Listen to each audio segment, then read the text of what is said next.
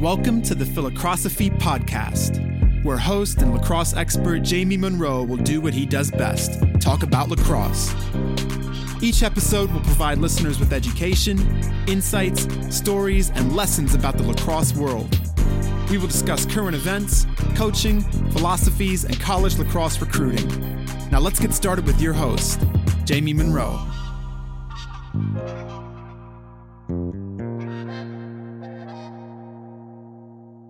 How's it going, everybody? Really excited to welcome Tony Holler back to the Philocrosophy Podcast. Tony is the founder of Feed the Cats, is the head track coach at Plainfield North High School, co-founder of the football track consortium, and former chemistry teacher, former basketball coach. But honestly, everybody, this is one of the people that has had the most impact on me and my coaching. I've already done a podcast with Tony, and I'm really excited to have him back for a second one. How you doing, Tony? Very good. Glad to be back. Yeah, man. So there has been so much that's happened in the last couple of years since we did our podcast. First of all, just for everybody, what is Feed the Cats? And let's talk about the impact that that's having and the sort of tidal wave that is amassing of people understanding what this philosophy is all about. Yeah, it has started small. I was a nobody track coach. I call track an orphan sport because parents don't even pay attention to it. It's basically me and the kids, which isn't all bad. But I was in a small town, in a coal mining town in Southern Illinois that was a lot like Appalachia. And there's no money. Coal mining was the main industry. It was literally, I was there for 23 years. And I basically, at the age of 40, abandoned everything that I ever knew about sports. I was a son of a basketball coach, a career basketball coach, high school and college. And I basically went on a mission at the age of 40 to make track unsuck, that I was going to make track fun for kids. And so I sold out and said, we're not going to work hard anymore. Instead of running laps, we're going to run sprints, and we're going to jump, and we're going to go home happy. And it worked really well because my goal was to get the cats of my school out, the athletes, the kids that could dunk, the kids that scored touchdowns in football. I wanted them on my track team. And so it really worked well because all sports, all coaches are successful when athletes populate his team, and maybe no sport more so than track and field, which is the ultimate. Matter of fact, in Europe, they call it athletics. And so it worked really well. But what I found out was that it was not a bad way to train, that we had, instead of focusing on working hard, we were actually had stumbled into a way to work smarter. We found out that the kids that were winning all the track meets for me, the elite kids, actually improved maybe 1% or 2%.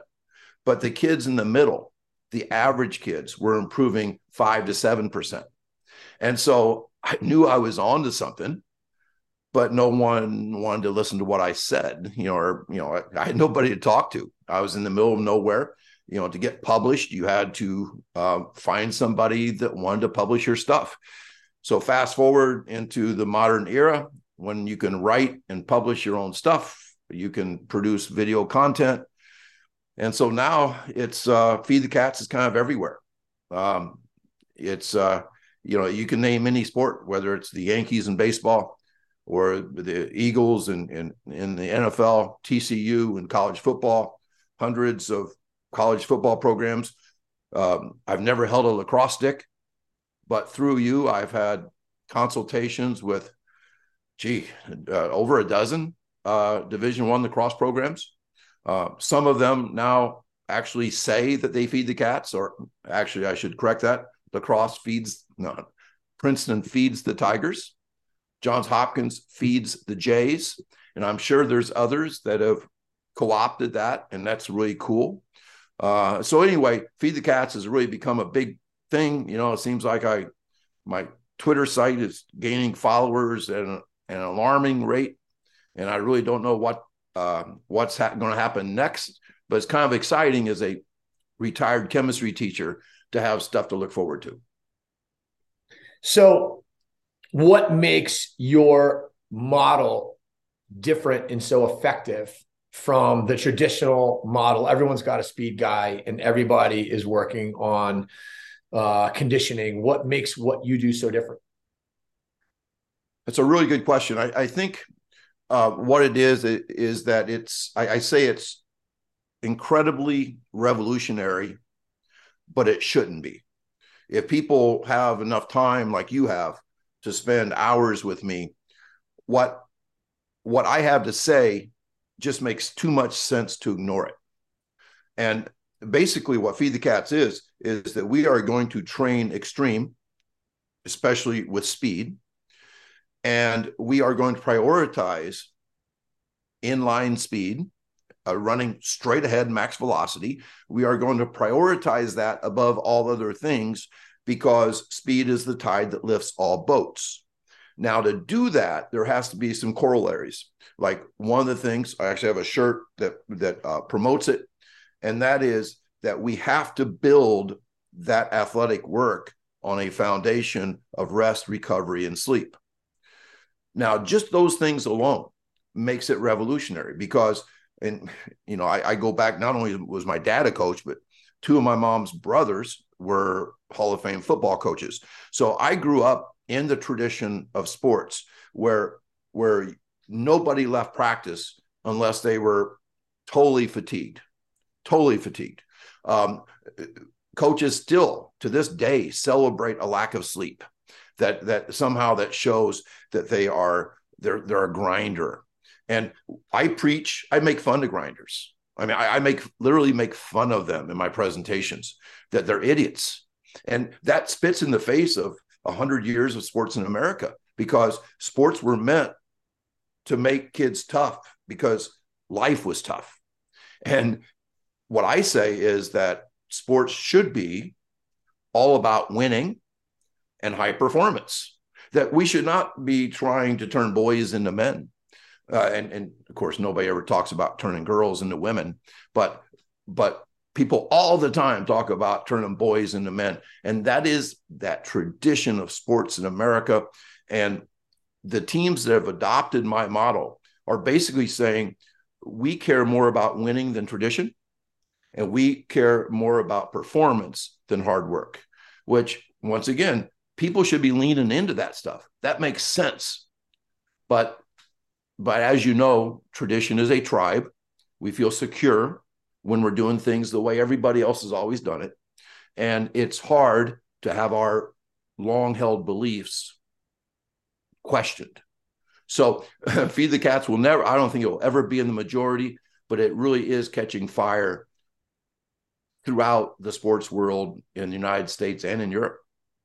It's prioritizing speed and it's prioritizing performance by actually sprinting and being rested enough to sprint. Can you talk about why it is so important to actually just sprint in order to get faster? And the irony is that everybody tries to do everything other than sprint to get faster, but there's really only one way to get faster. Oh, it drives me crazy. You know, I talk to really smart people that are getting rich off of training athletes that say that speed is just another bucket, that there's like 7 buckets: agility, strength, there's capacity, there's endurance, there's sports skills, there's all these other buckets, and speed is just one bucket. And matter of fact, the speed bucket, you can't change speed much because it's has such a genetic component to it. And so they ignore it. And so I say that those people are trying to plant beans and grow corn. They refuse to train speed.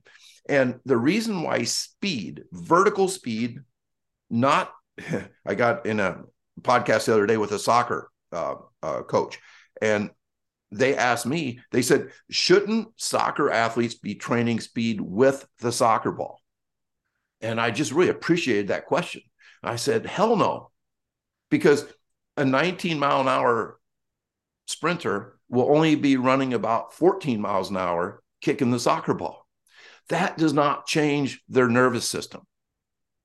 All movement, I'm saying all movement, is controlled by the nervous system. Now, people who who work in weight rooms want to tell me, no, you're wrong. Muscles control movement. Muscles move the skeleton. But without the central nervous system, muscles don't work. And if you want muscles to contract in a nanosecond, followed by a relaxation in a nanosecond, that is all neurological. And the most extreme thing that we can do neurologically with our body is the most extreme movement. What is that? That is sprinting with the wind, with track spikes on a hard surface like a track. That is the ultimate extreme thing that we can do with our central nervous system.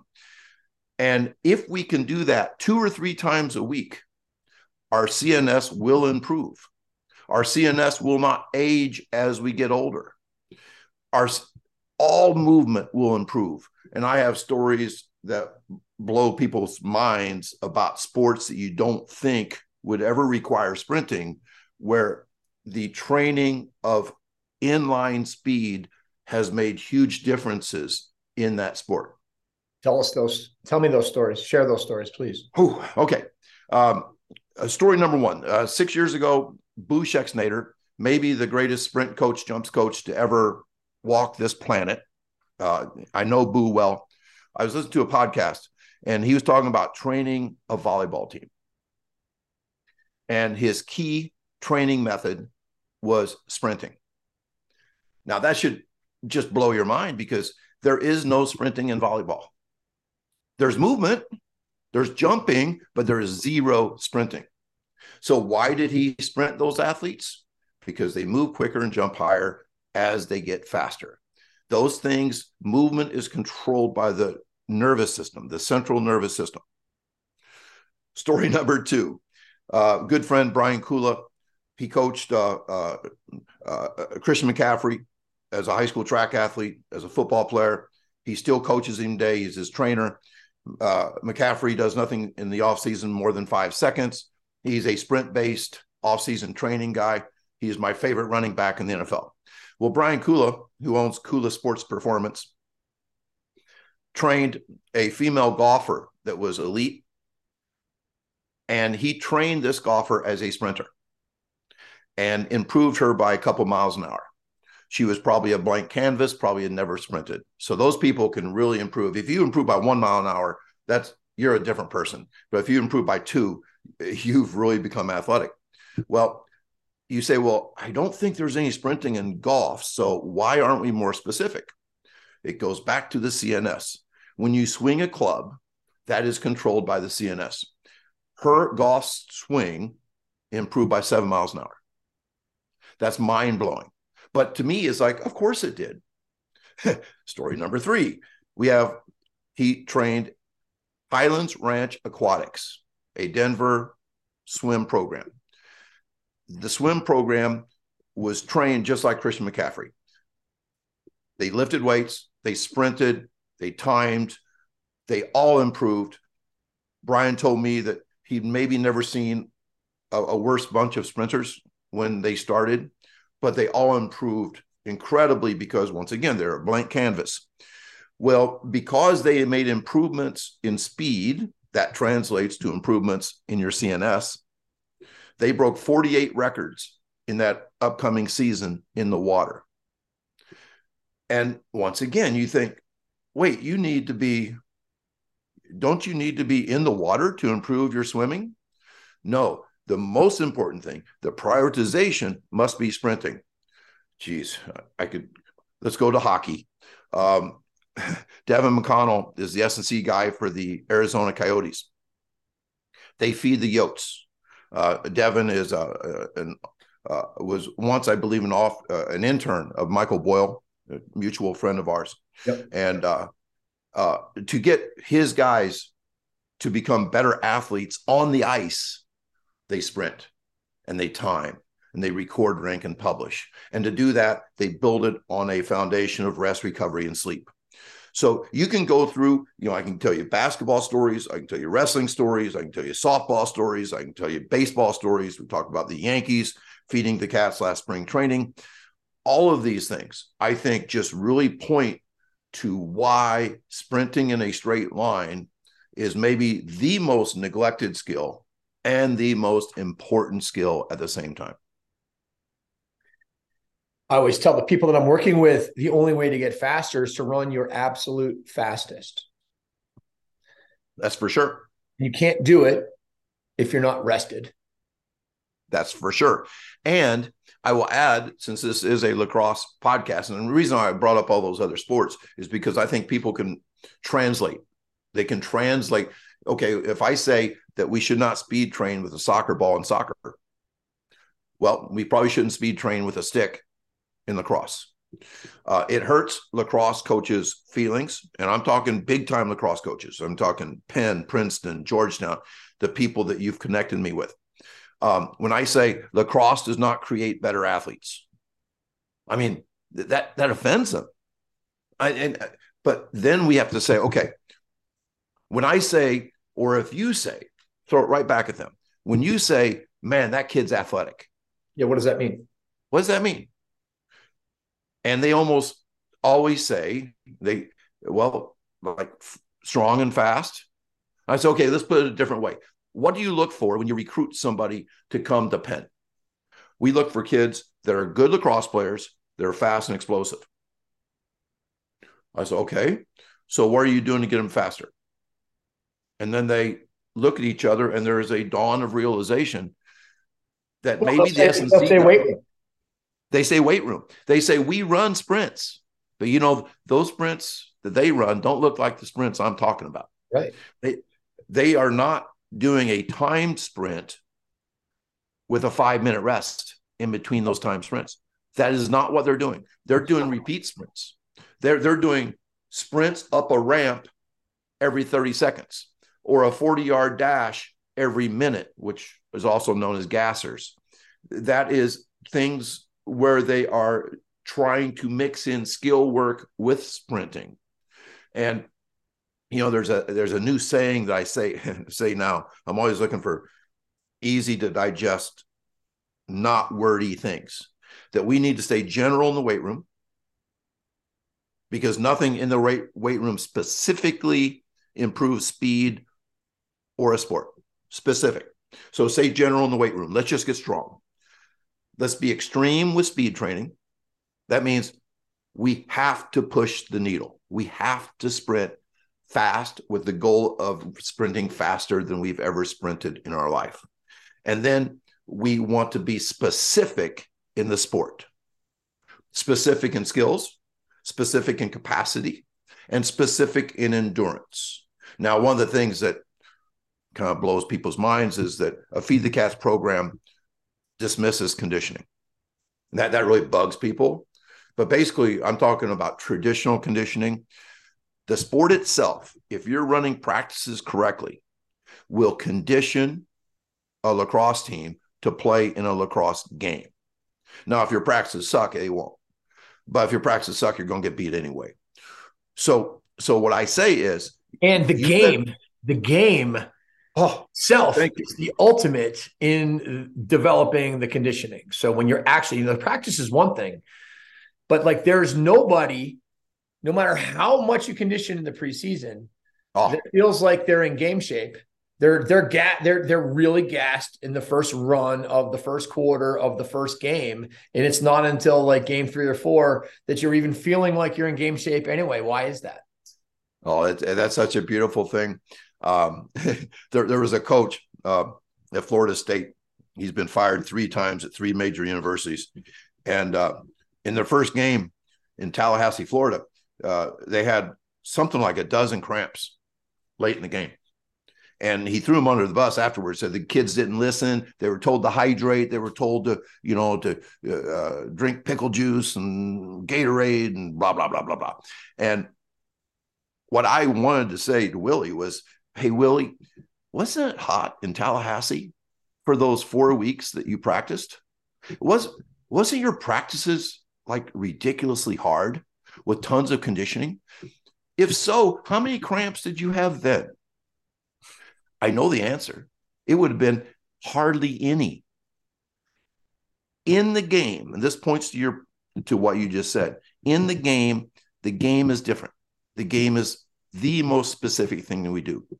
And if you practice long and hard in miserable conditions, which so many football coaches do, but you are in third gear, because believe it or not, players are just trying to survive.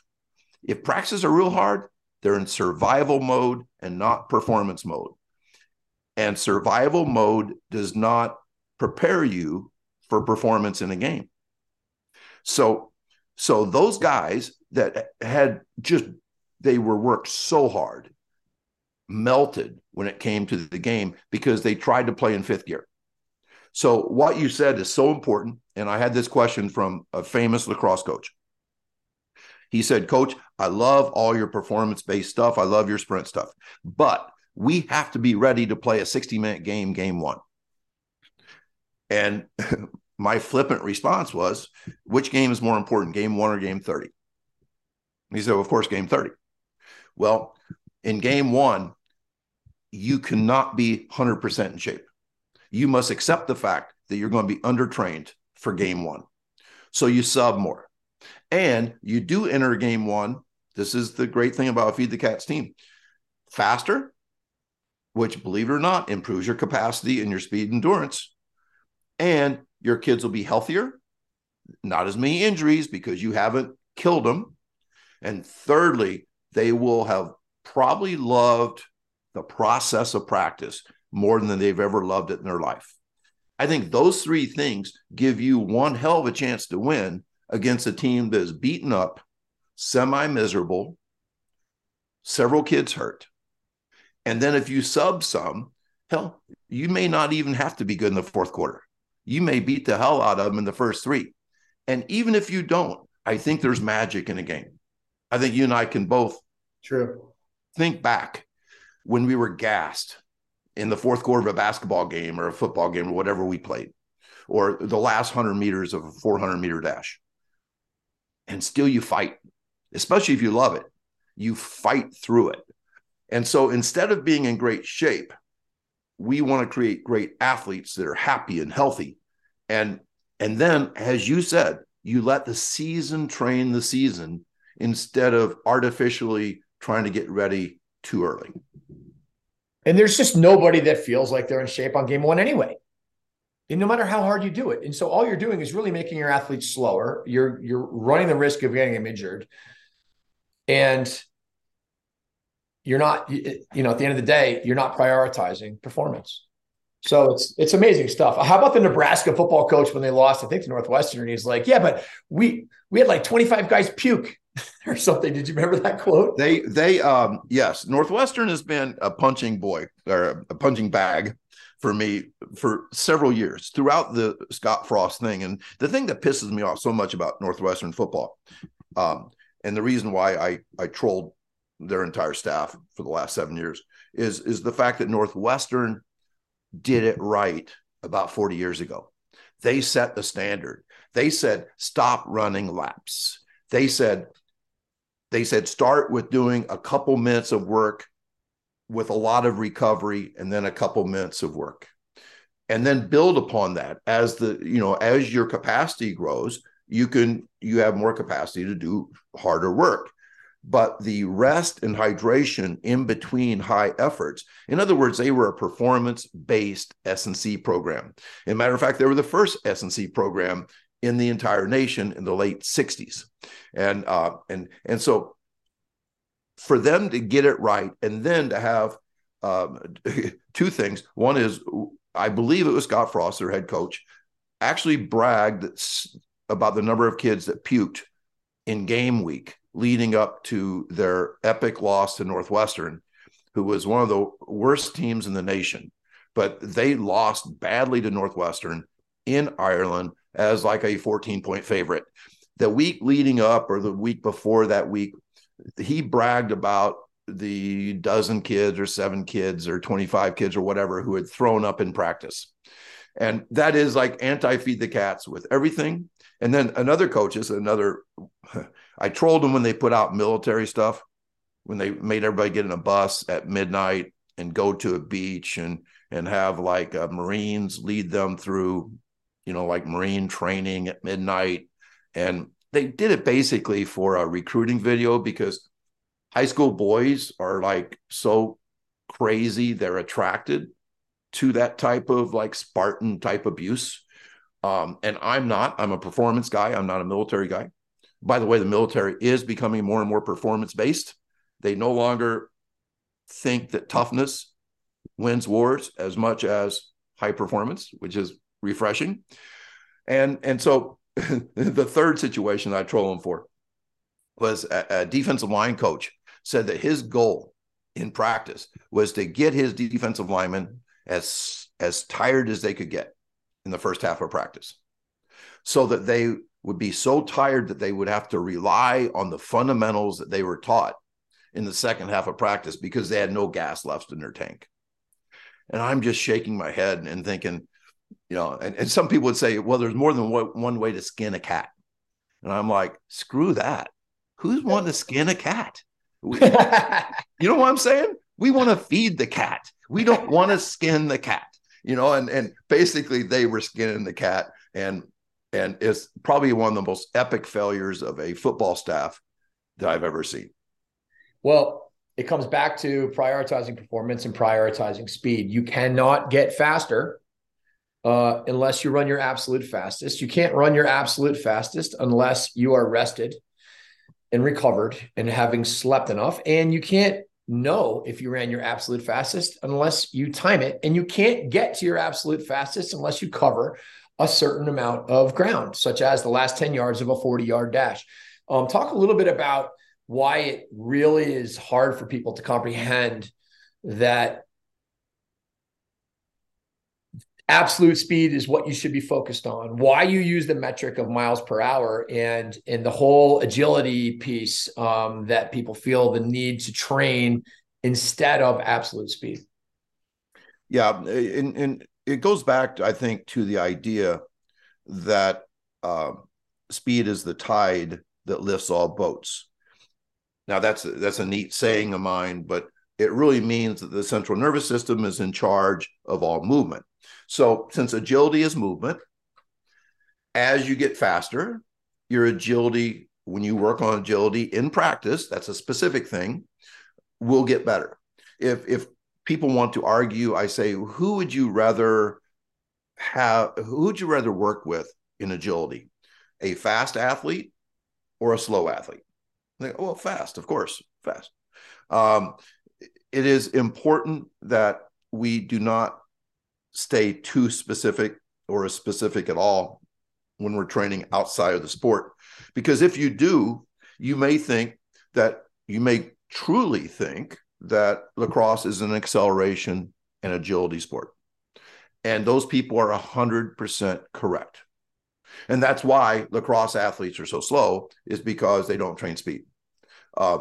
Princeton, when they started feeding the Tigers, only had 3 guys that could run 20 miles an hour.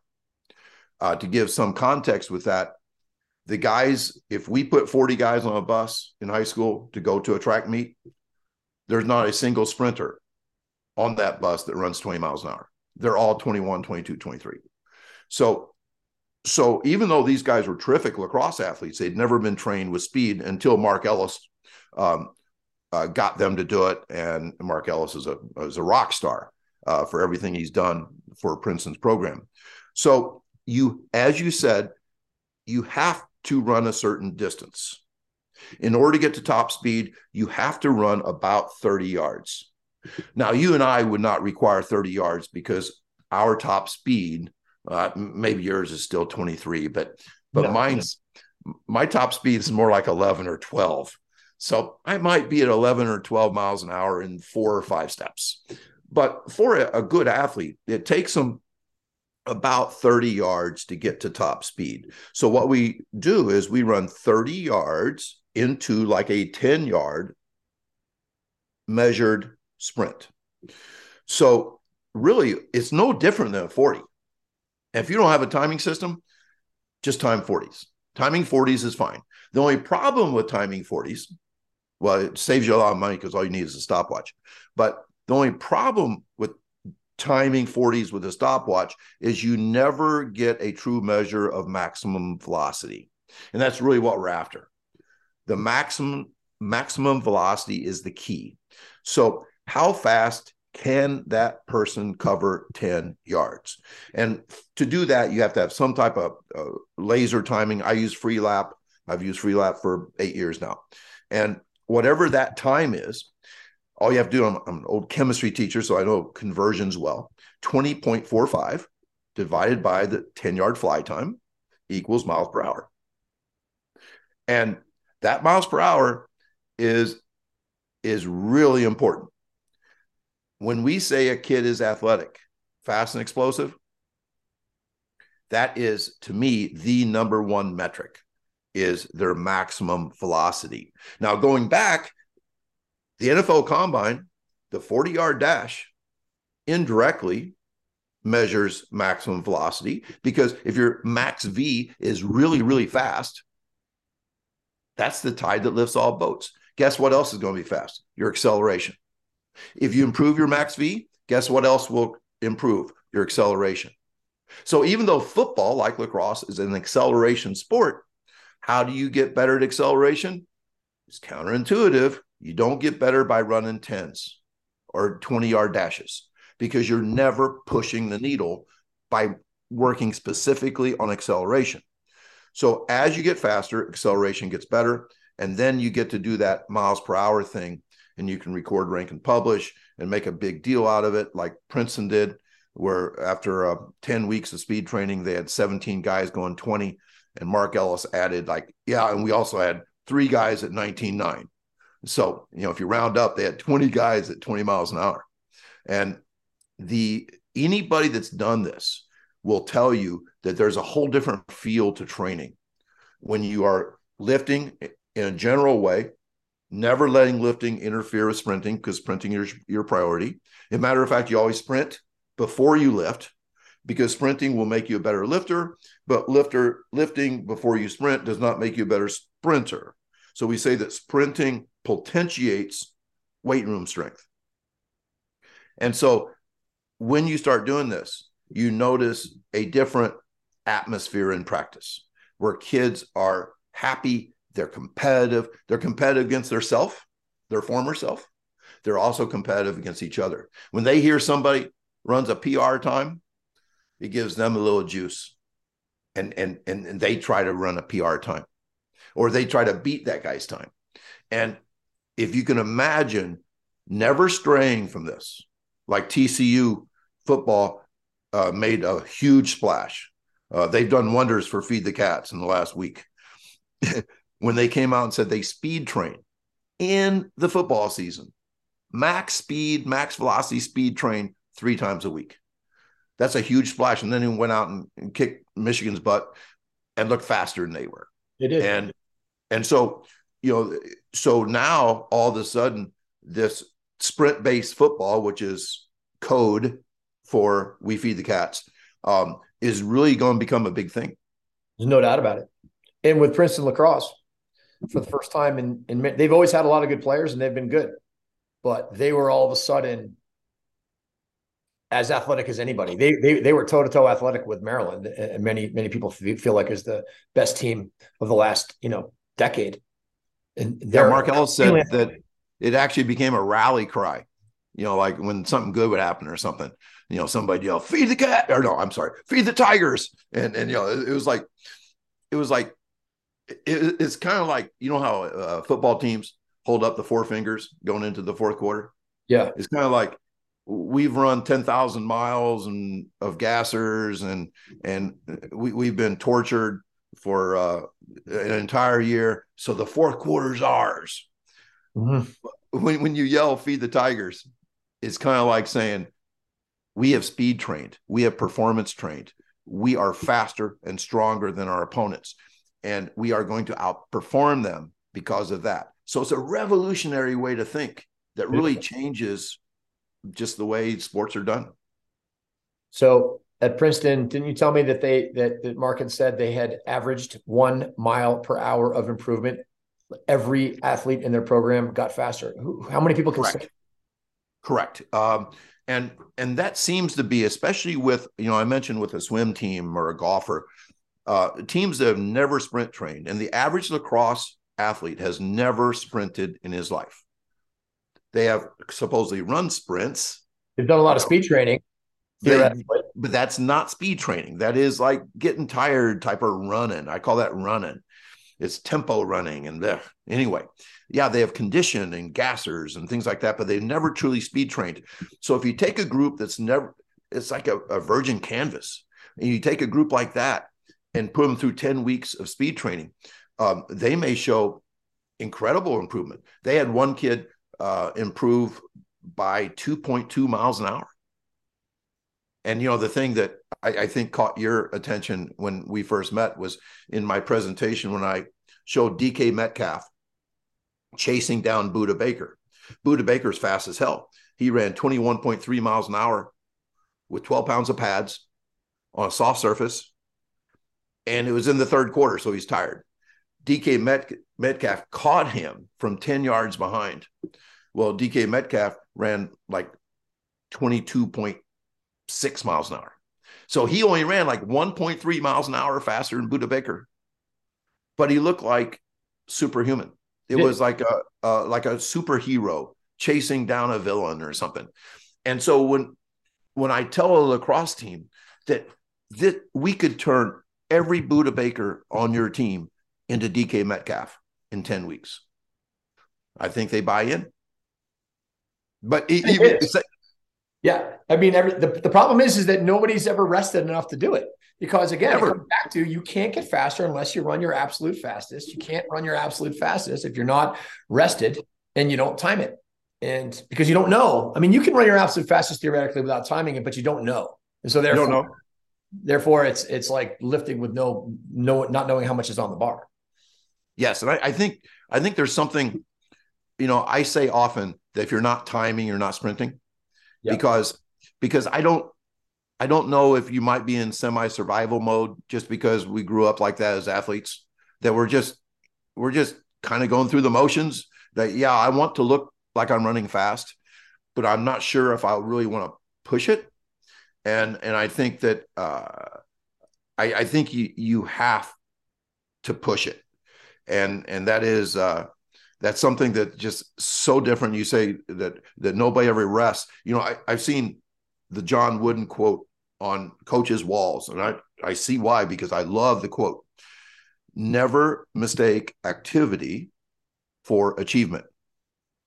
And it's a perfect quote, because as we all know as coaches, 80% of the stuff we do in practice is BS, that we probably should throw it out. And we should always be looking for the 20 that really truly matters and expand that. But most coaches instead say, trust the process, and they just do it the same damn way that it was done to them. And they're just, trust the process, is the way we do it here, and all that kind of stuff. But what I look at is, as teachers, we were always taught, I was 38 years in the classroom, proud of it. We were always taught, you better keep them busy. If you don't keep them busy, you're going to have classroom management problems. But guess what happens when your goal is to keep kids busy? They're doing busy work. They're doing activity and not achieving. Right. The same thing happens. The same disease bleeds into coaching, because coaching is kind of like emotional, advanced, meaningful teaching. I wish the classroom was more like that. But because of that, coaches never want to see anybody stand around. Right. But if that's your goal, then you're going to be doing activity instead of achievement. Totally. So that's why if you're giving incomplete rest, it's not sprinting, you're just running. And it's really hard actually for the speed trainers out there that actually want to feed the cats. It's hard to get people to pay them the dollar amount per hour that they actually charge when they see them standing around for 5 minutes doing nothing. People are like, what are we doing here? Like, I don't even feel like I got a workout in. Like, people are like, well, I want you to beat the crap out of my kid. Let's get it going and not actually, get faster. But I want to go back to this agility thing, because I think what people mistake a lot is they're like, well, I got to work on my defensive footwork. This kid needs to work on his defensive footwork. And the fact is they probably do, but what they really need, this is where your point of don't get too specific, let the sport teach the sport. The issue with that defensive footwork is usually their understanding of cushion, shade, how to angles, and how to actually play defense without overplaying. Most of the people that are getting beat on defense are actually beating themselves with a bad approach.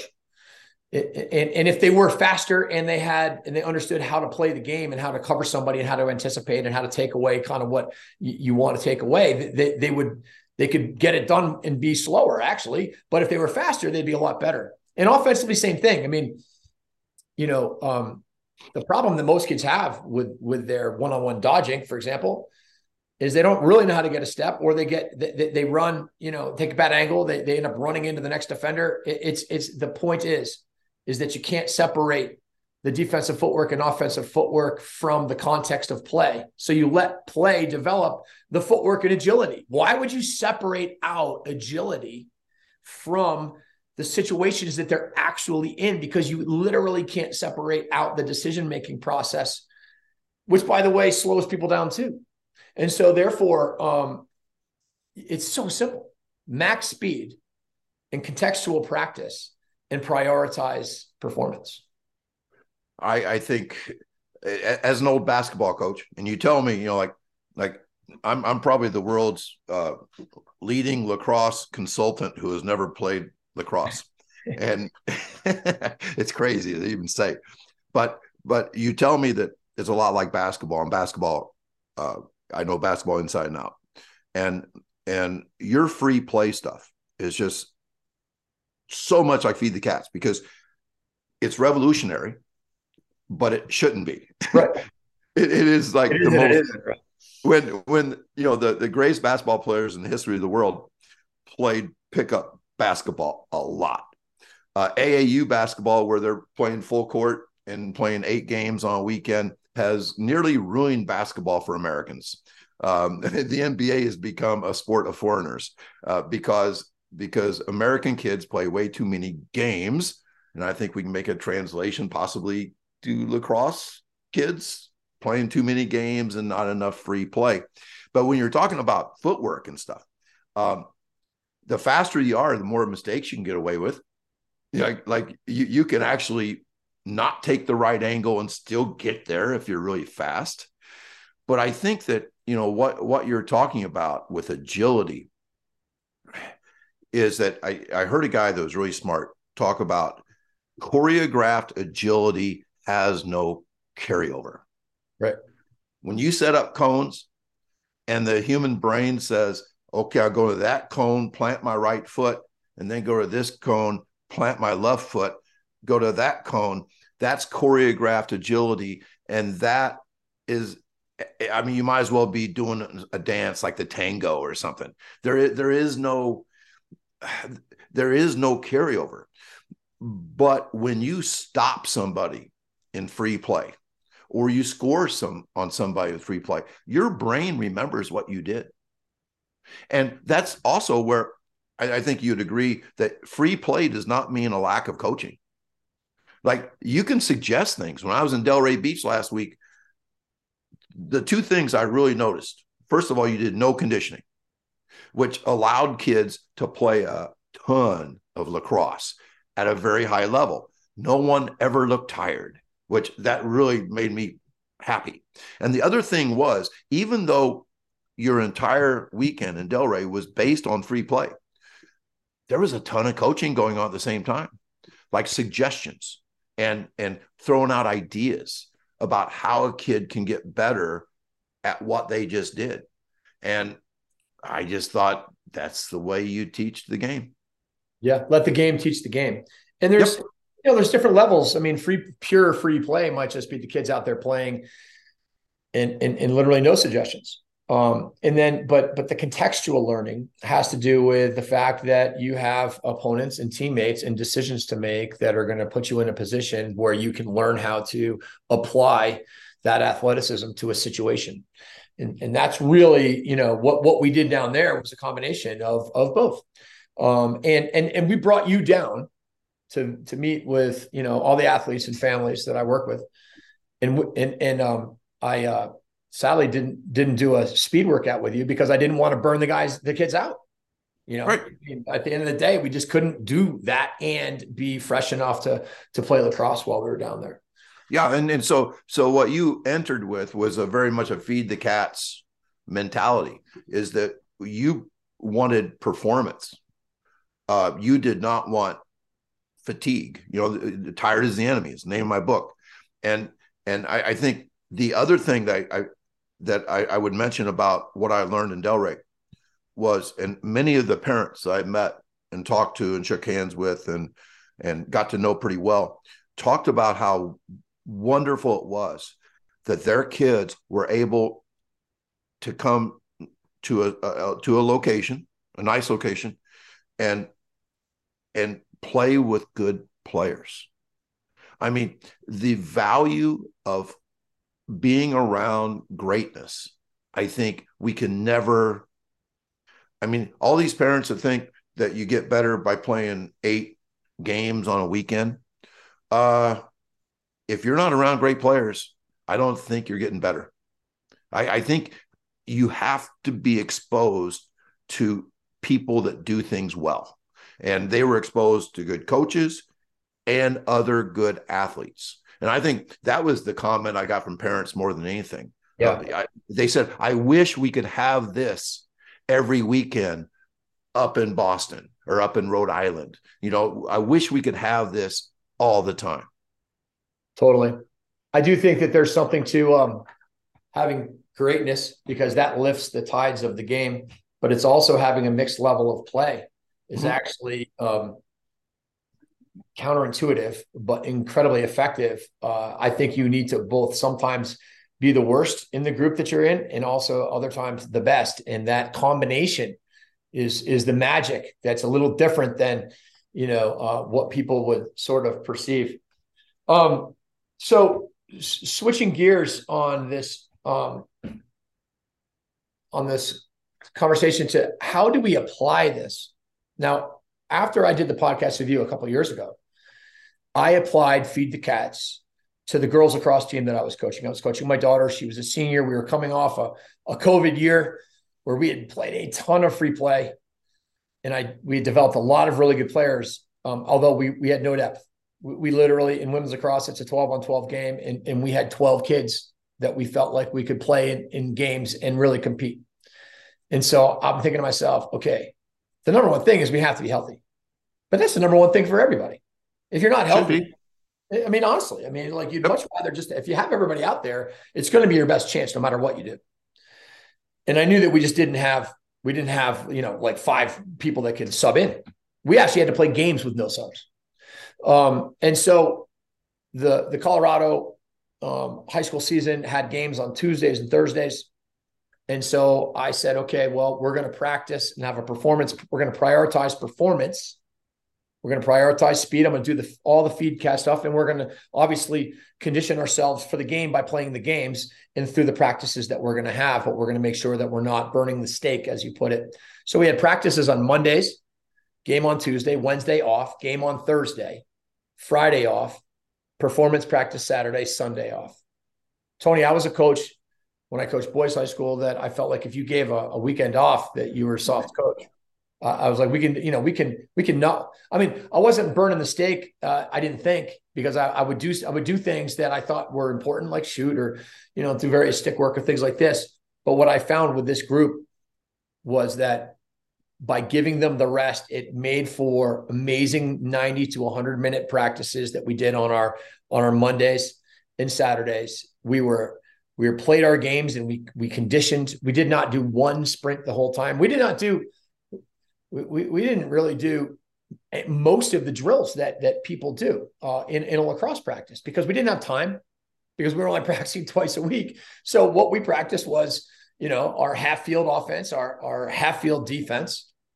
We practiced our, draws and face off stuff, primarily with a little bit of warm up, of some ball handling. And that was like what we did for that 90 minutes.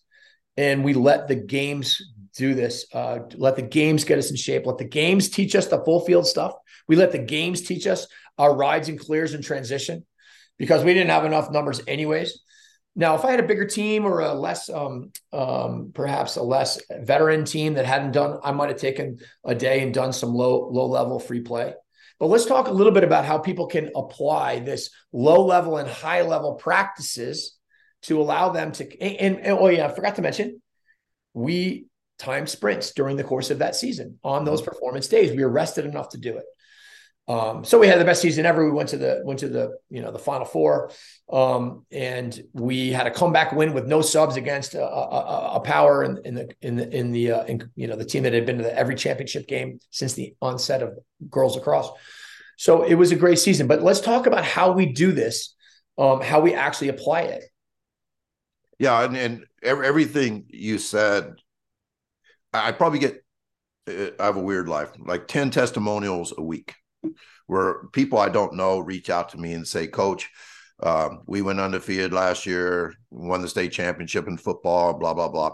And I didn't think I liked what you said, but part of me didn't believe that it was possible to be like good in the fourth quarter, or to let games be the hardest thing you do. That's one of the things I say, let games be the hardest thing you do. But I'm here to tell you that, oh my God, we were the best team on the field in the fourth quarter, doing no conditioning every single game. And this is interesting too. You talked about a small team, and intuitively, if you have a small team, that means you can't sub. So intuitively, that means you got to condition them a lot more. And I've gotten feedback from, in Nebraska, they play a lot of 8-man football, because the schools are too small, some of them. And so they said, like, all 8 of my starters play both ways. So, Coach, don't I need double conditioning? I said, no, you need, like zero conditioning, because your guys have to be in total health and total freshness in order to survive that hard game. If you put them through the ringer and they're a step slow, they're not going to be any good. If you put them through the ringer and they are limping into the game, your team is screwed. And so it's counterintuitive that you condition less when you have fewer parts to your team, fewer players. Where conditioning is going to theoretically have a bigger factor and impact on the game. Yep. And so, if you have a big team, I would say health and speed is still important. But you're talking about, I loved, it sounds like basically you did a 4-day work week, right? We did 2 practices and 2 games, 3 days off. And I'll tell you that the amazing thing is that I'm naturally kind of a grinder. And I think that the reason we all are, because we love what we're doing. And especially as coaches, we just want to do more. And how can we get better? And it was not easy for me to do less. It's hard. We actually didn't shoot for the whole season. Seriously, didn't do it once. And I'll tell you, because I was like, listen, the kids are going to shoot. They got to shoot on their own, because we don't have time in practice to do that. There's no contextual value to all this shooting. Plus, I've done more shooting than any coach on the planet, I feel like. And I don't even feel like it really made that big of a difference. But what I did notice that was a huge difference was at the end of the year, mentally, I hadn't grinded anybody out, which I normally had done. I would want to do a little more, and then I get irritated because they were probably, whatever, made mistakes because maybe they were tired, or maybe that they were trying so hard to do what I was asking them to do. It didn't seem like they were trying, whatever it was. Here, we didn't have time for that. And literally everybody was happy. Tell me about your mental health at the end of the season. So much stronger. Isn't that crazy? I was not tired. I was not frustrated. I was so sad when it did end and we lost to a team that was better. But our hard part for us is that we had a semifinal on a Saturday and a championship game on a Monday. We had to come back in this semifinal game. We had no legs by the time Monday rolled around. So that made it really hard for us. But my mental health was better. The kids' mental health was better. And I think this too, and you talk a lot about this. We as coaches all want to develop toughness. And we think that by making things physically grueling, that we will make people tougher. I've come to this belief that I don't think this is true. I think that your toughest people are going to be your toughest people. Generally, you can make the toughest people more tired if you want to, and they'll still be tough. I think you can also gain tougher players when sometimes toughness and people that look soft are actually just lacking some confidence. So you can't really control that, but you can certainly knock it out. But talk a little bit about your philosophies on this whole developing toughness piece versus developing a pure love of what you're doing and of your culture. Yeah, two things come to mind. Cal Dietz, good friend of mine, he authored the book Triphasic Training. He's a total rock star of the S&C world, and he's done a lot of work with Navy SEALs. And he says it's a total fiction that Navy SEAL training creates toughness. It's total fiction. It does reveal the toughest kids, and the toughest kids stay, and the ones that can't deal with that specific work, they don't stay. So it's really like a weeding out type of thing. Right. And I truly believe, I coached freshman football forever, and I don't think I ever made a freshman football player tougher during the season, but I did make them faster and more confident. And I think those things, as you say, kind of leads to being feeling tougher. And so I just think it's really misguided for us to put kids through like a Spartan-like work camp. Because life is hard and we've got to get people ready for life or something. I think that I say this often, we're willing to suffer for things we love. Right. And whether it's family, work, whatever, if a kid doesn't love what he's doing, when there's an obstacle, he will go around it or will cheat it. I think when a kid loves what he's doing, he'll go through the obstacle. And like people are really like amazed that, now, wait a minute, your kids that run the 400 never run more than a 200 in practice? I'm like, right, because speed is the key to the 400. And they go, well, how do they complete the race? And I say, well, because they love track. And we make a big deal out of the 400 being, the ultimate warrior. And we're willing to suffer. And if you've ever run the 400 meters, that last 100, you're going to suffer no matter what shape you're in. If you think you can train to make the last part of that race easy, you're wrong. And if it feels easy, that's because you didn't run it fast enough. No matter how much work you do, the last 100 is still going to be really hard. And I think it's very similar to, late in a lacrosse game. Nobody's fresh. Nobody's fresh in the fourth quarter of a football game. Nobody's fresh in the fourth quarter of a basketball game, but there's magic in the game, and there's true magic in loving what you do. And I think if you think back to the greatest athletes we've ever known, I mean, you can just fill in the blank.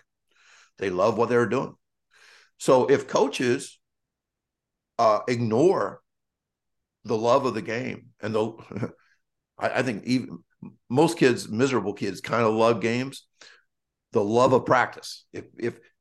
If coaches ignore the love of practice, they're leaving something really important on the table. And so we should care. We should make practice the best part of a kid's day. And it sounds like that's what you did. And the 4-day work week, my sprinters last year, we had 19 weeks of the season. Only 1 week out of the 19 weeks did we not take 3 days. We had 3 off days every week, which means that 1 school day every week our kids got on the bus and went home. And because of that, they stayed fresher. They stayed looking forward to the end of the season instead of wishing it away. I turned 64 this year, and I feel younger now than I ever felt during my coaching career. And a lot of that is because I have focused on the Pareto principle, where we are going to do the 20% that gives us 80% of the results. And we are going to expand the 20%. And a practice without enthusiasm, without love, is non-negotiable. It's non-negotiable to me. I will not be that coach ever again. I used to be. Same. That was a taskmaster. Yep. That had to chew kids out, that had to get on them, that had to like intimidate them. I mean, you know what coaches used to do. I mean, we were scared of coaches, and that's non-negotiable for me now. We are going to have great practice, and our kids are going to like it, and we are still amazingly going to get really good things done. One of the hardest things for the athletes that we work with, and for athletes, lacrosse athletes all over the country, is that they literally never have a break where they're rested enough to actually be able to train. They have their spring season, so you really can't, unless you're in a Feed the Cats lacrosse program, you're not going to be rested enough very often to sprint in season. And then you go into the summer, and the summer ends up being a bigger grind physically than the season, with back to back, 8 weeks of tournaments and showcases. And then, their fall preseason starts up, and they might have the winter off, but half the time there's snow everywhere. And what do you do? It's so hard. Kids want to get faster, but there's like literally almost no time.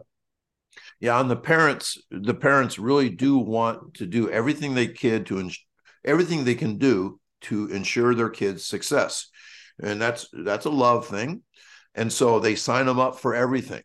We call it, like trainer hopping, where they go to this trainer, then that trainer, then this trainer, then that trainer.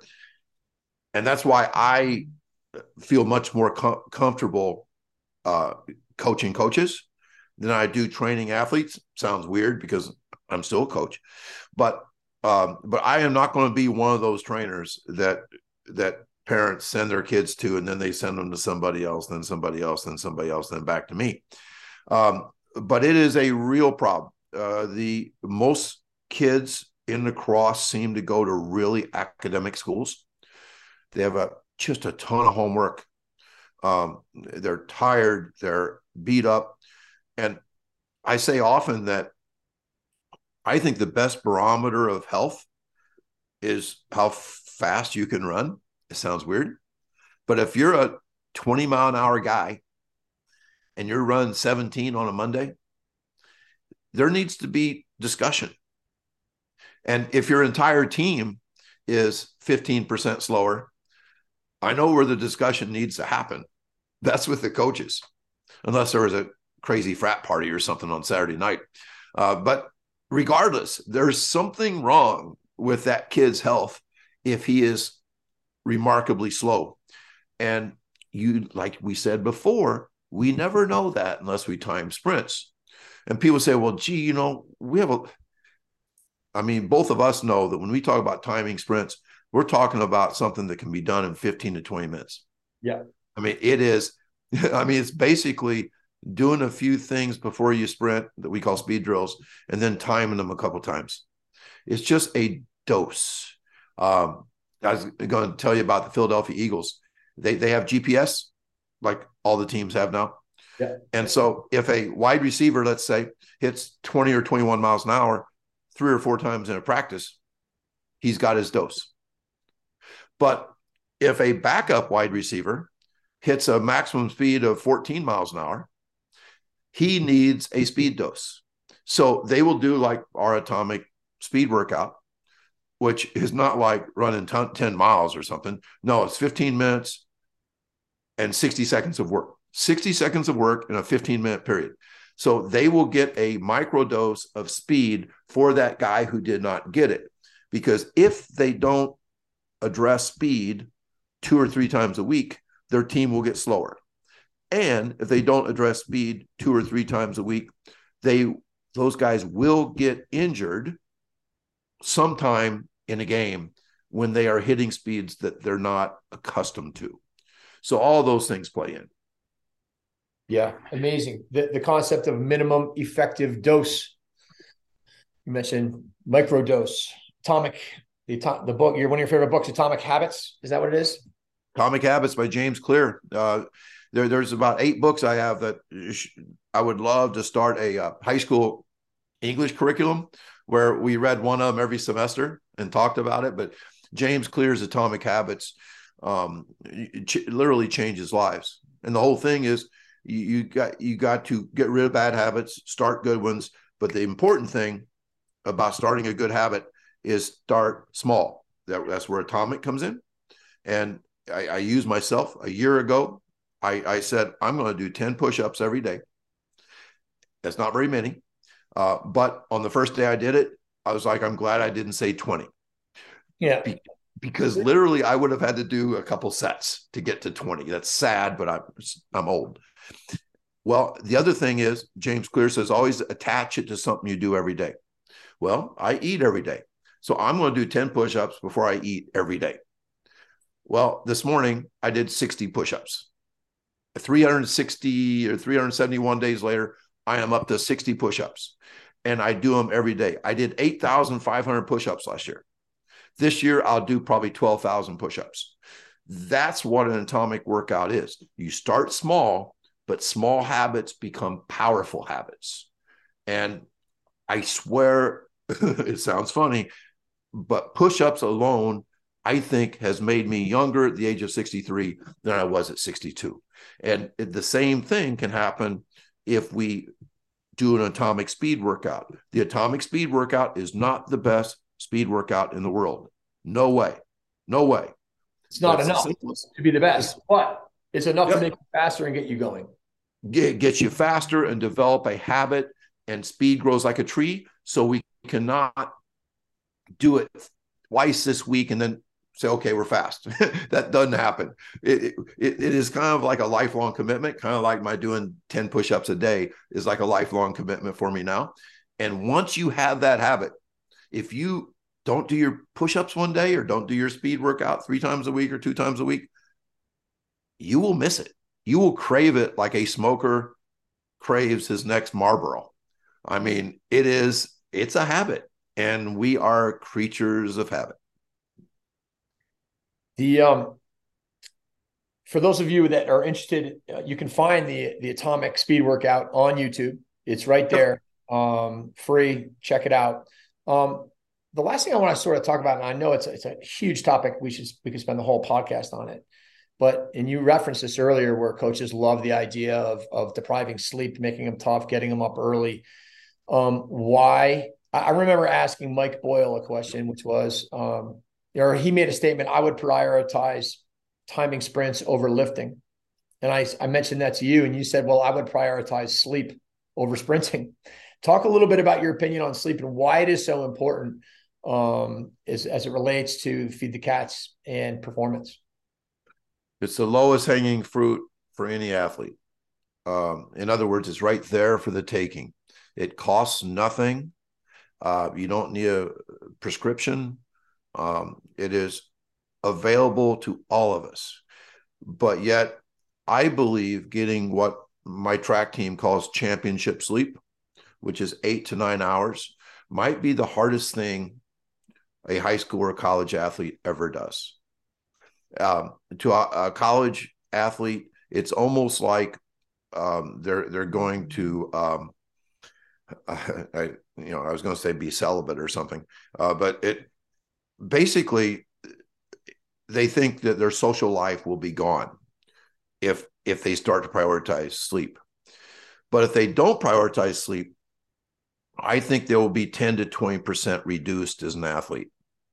And I think you're probably reduced as a student as well, and maybe even not have as good of a personality as you should have. And I'm preaching here without a good track record as a sleeper. When I was in my athletic days, my favorite hours of the day were, maybe 10 to 1 at night.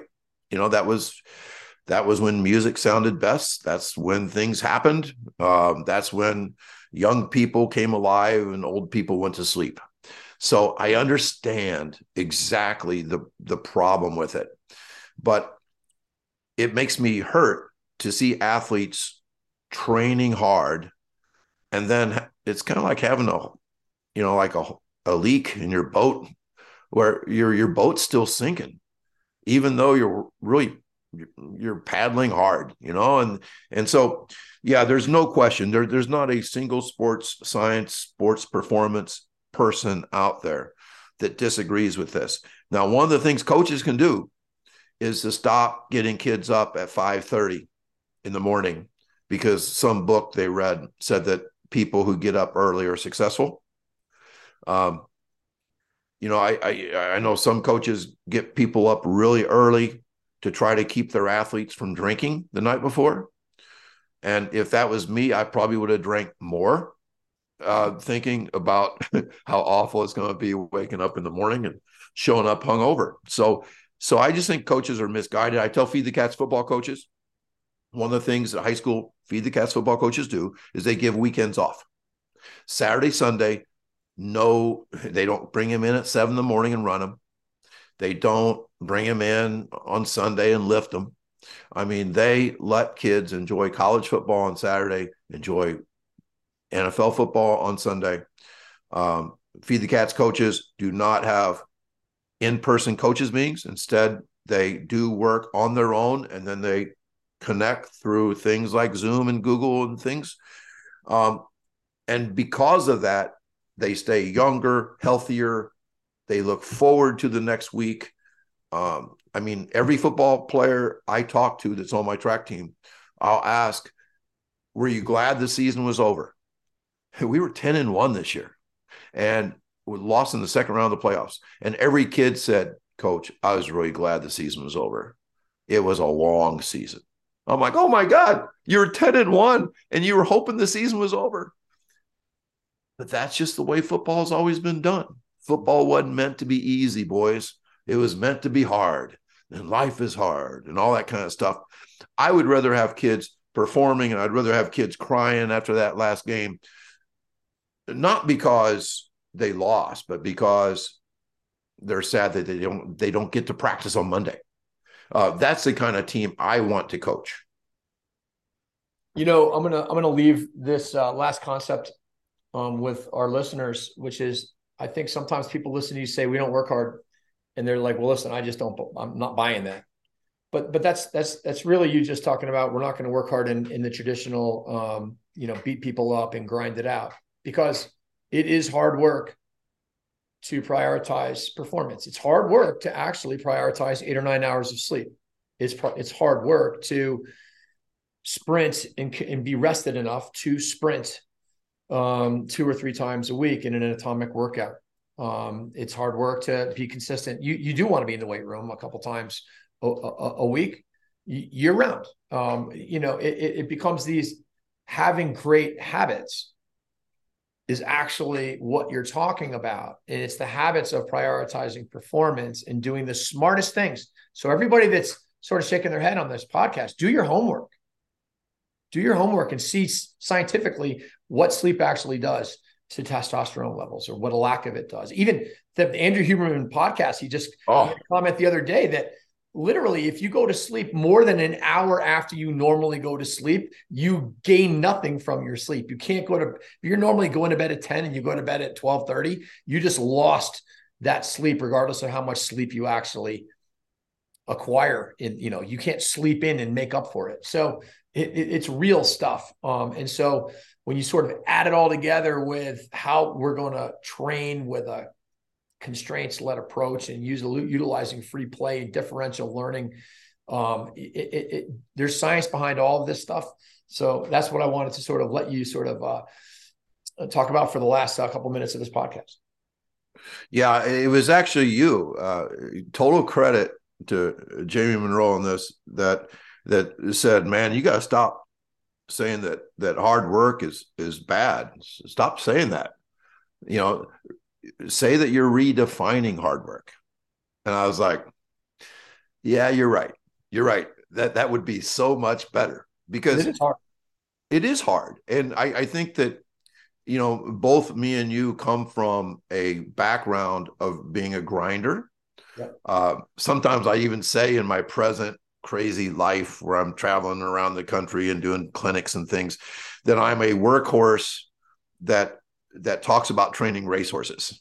And I know you get up early in the morning and work hard and stuff, and sleep is still hard for me. I got to bed last night at 10, which was the best I've done in like the last 7 days. I had tough holidays with the family here and everything. We stay up way too late. But in sleep, it's the only time we grow and recover. Literally. The only time. And if we don't have that hormone release when we're unconscious, and it's not just testosterone. We are flooded with all these wonderful natural chemicals when we sleep, and we have to sleep enough to gain that stuff. I even tell kids sometimes that say, Coach, my shins are still bothering me. That hardly ever happens because we don't work hard enough, or long enough, I should say, to develop sore shins. But the thing that I will always come back and say, I don't think you're sleeping enough. And the kid will say, like, have you been talking to my mom?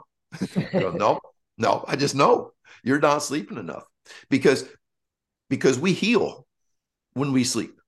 We don't heal and we don't grow if we are sleep deprived.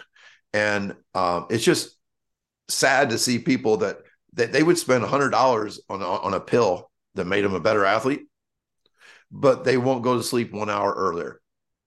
And that's just the world we're living in. That's why guys like me and you are always trying to coach kids. And for all those people out there, this is your opportunity, because most people are not going to do it. No. That's the beauty of it. Most people won't do it. They can't do it. They won't do it. Their strength and conditioning coach don't believe in it. They're just too stuck in what they do, or the kids, and sadly, are just too busy. So you have a great opportunity to get a lot faster and to perform at a much higher rate. Tony, always a pleasure to talk with you. I love everything you stand for, and I've learned a tremendous amount from you, and I really appreciate it. Well, I've really enjoyed my 2 years in the lacrosse world. It's been the most bizarre 2 years of my life, but it'll make a nice chapter in my book. Totally. Hey, if people want to reach out to you, how do they do that? I'm mainly on Twitter at PNTrack, pntrack.com, or at PNTrack, I'm sorry. But my son Troy has me on TikTok now, and has me on Insta, and I have a huge YouTube presence now, all because I have a son that's a digital content guy now. And or you can email me at tony.holler@yahoo.com. Awesome. Tony, let's have a great 2023. For sure. I'm ready. Man, talk to you soon. All right, bye.